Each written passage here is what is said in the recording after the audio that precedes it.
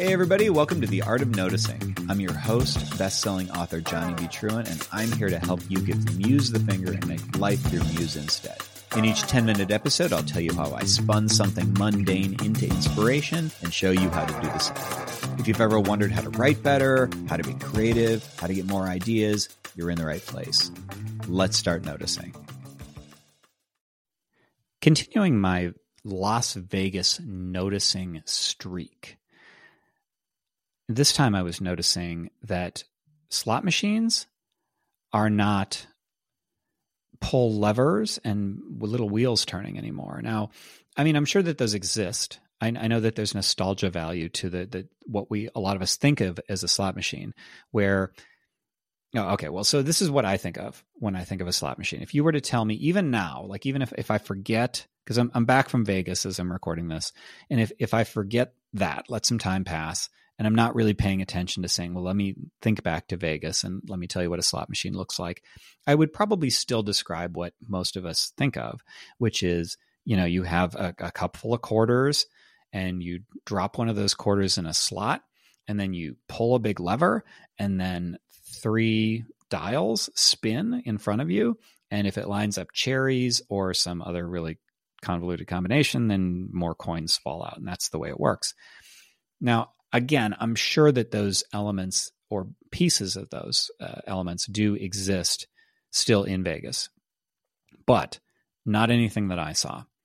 Everything that I saw was video slots. They were these enormous curved LCD screens with all sorts of flashing lights and stuff. It reminded, and overstimulatory lights in my mind. So my son will play, what's that game? Super Mario. It's one of the Mario games, and it's so frenetic. I tried to play it once, and why can't I remember it?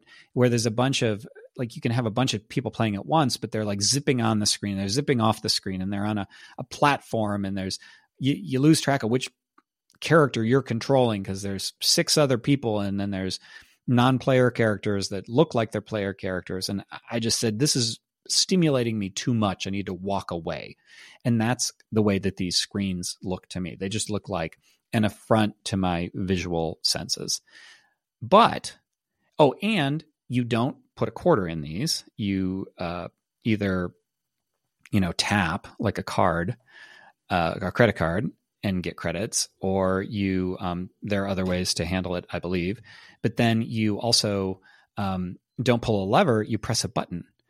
And I remember reading something about the psychology of all of this, and it's kind of like endless scroll. If you were in on social media in the early days, or I guess just the internet, when you reached the end of a page, you had to click something, like to go to the next page or something like that.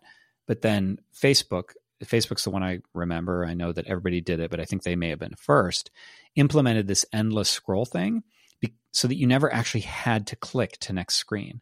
And what that meant was that you would spend more time just kind of thumbing up to go through posts, because there was no clear end.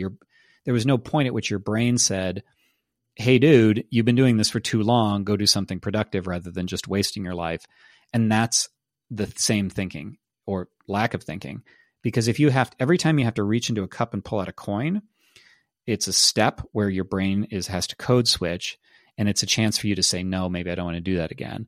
What's more, when you have a cup full of coins, you notice when your coins are getting low.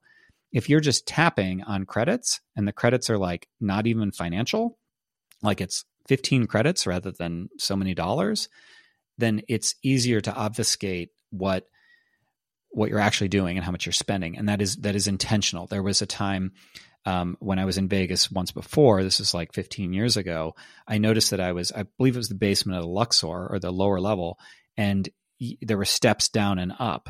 But on the way in, you could take an escalator down. The down escalators worked on both of those sets of stairs. But if you wanted to leave, you had to walk. Now, it makes much more sense to have escalators going up because it's harder for people to go up than down. But they wanted to make it just that much harder to leave. It's like how they don't have clocks in casinos. Anyway, this is all to say that noticing that the way that the slot machines were, and there were so many of them, it was all flashing and dinging and things exploding on the screen, and this very mechanical clicking of people like robots sitting on the little stools in front of them and just going click, click, click, click. It got me thinking about like addiction and how it's used to keep people engaged, to keep people on the hook. And this, by the way, I have a friend who is in video game development, and then he ended up taking a course because it was, part of his curriculum on addiction, and it was how to create addiction. Like that was the instruction, how to get people maximally addicted. And if you look at phone games now, it's like, oh, well, you got to come, when Plants vs. Zombies was a thing, it was like, you need to come in on the days when you aren't actually playing because you got to water your Zen garden because otherwise your plants die. And that's just ridiculous. It's a way of getting you to come back over and over. Those are the addictive sorts of things, to keep and to gamify everything. But it got me thinking, like, if you use the other side of the spectrum from addiction is engagement. And there's something to be learned from these flashy machines and the ways that they've worked to, revoke fiction, not to revoke, but to limit fiction so that people just keep playing. And so I figured, well, we can draw inspiration from that. So what do we need to get readers turning pages? Now, if those of you who are listening, some of you are like indie authors, you guys at this point, because I've been out of the game for a while, you know way better than me about a lot of the ways that quasi-addictive engagement can happen off the page in your marketing. I think I'm also pretty good at creating that inside of the writing itself. So this is, cliffhangers. This is puzzle boxes, a secret that hasn't been revealed that keeps being teased. When is that going to happen? I know that I will have people comment on my books and they'll say, hey, screw you. I was late for work because I stayed up until 2 a.m. reading your books, and said tongue in cheek.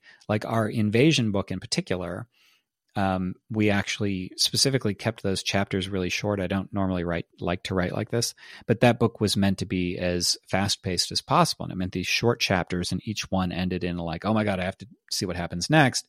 And because the next chapter is so short, it was easy to justify just one more, just like plugging in coins into a slot machine.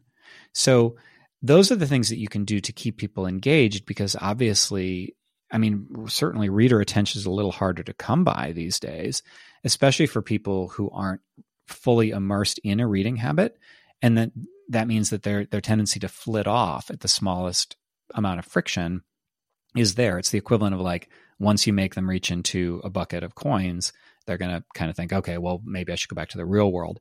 And that's the same if you don't have like a cliffhangery chapter, which doesn't mean that your work needs to be full of cliffhangers and tricks, but adding some of those elements is a way to get people to keep reading to the point where you do become, let's say a healthy level of habit to them, and you can become somebody's favorite creator if you do that. Now, one thing there's two things I would say about that. And one is hooks without substance is really crap, personally. I think that it can be made very cheap if it's just hook, hook, hook, hook, hook. It's like come back, come back, come back. But there's ultimately no delivery. Like what you keep them waiting for isn't really worth waiting for. So I guess I would say if you're using these techniques to try and bring people in, if you're trying to add that flashy, engaging Vegas slot machine sort of thing, you have to actually deliver on it. And then the second caveat is to just not be a jerk, honestly, because as we've already covered, the extreme of this is an addictive sort of thing. And yes, people can get addictive to books. If you aren't a romance author, you might not know that. But man, romance readers, they are like addicted to those books, a lot of them. And so you just have to use these judiciously and remember that these are people whose time you are using.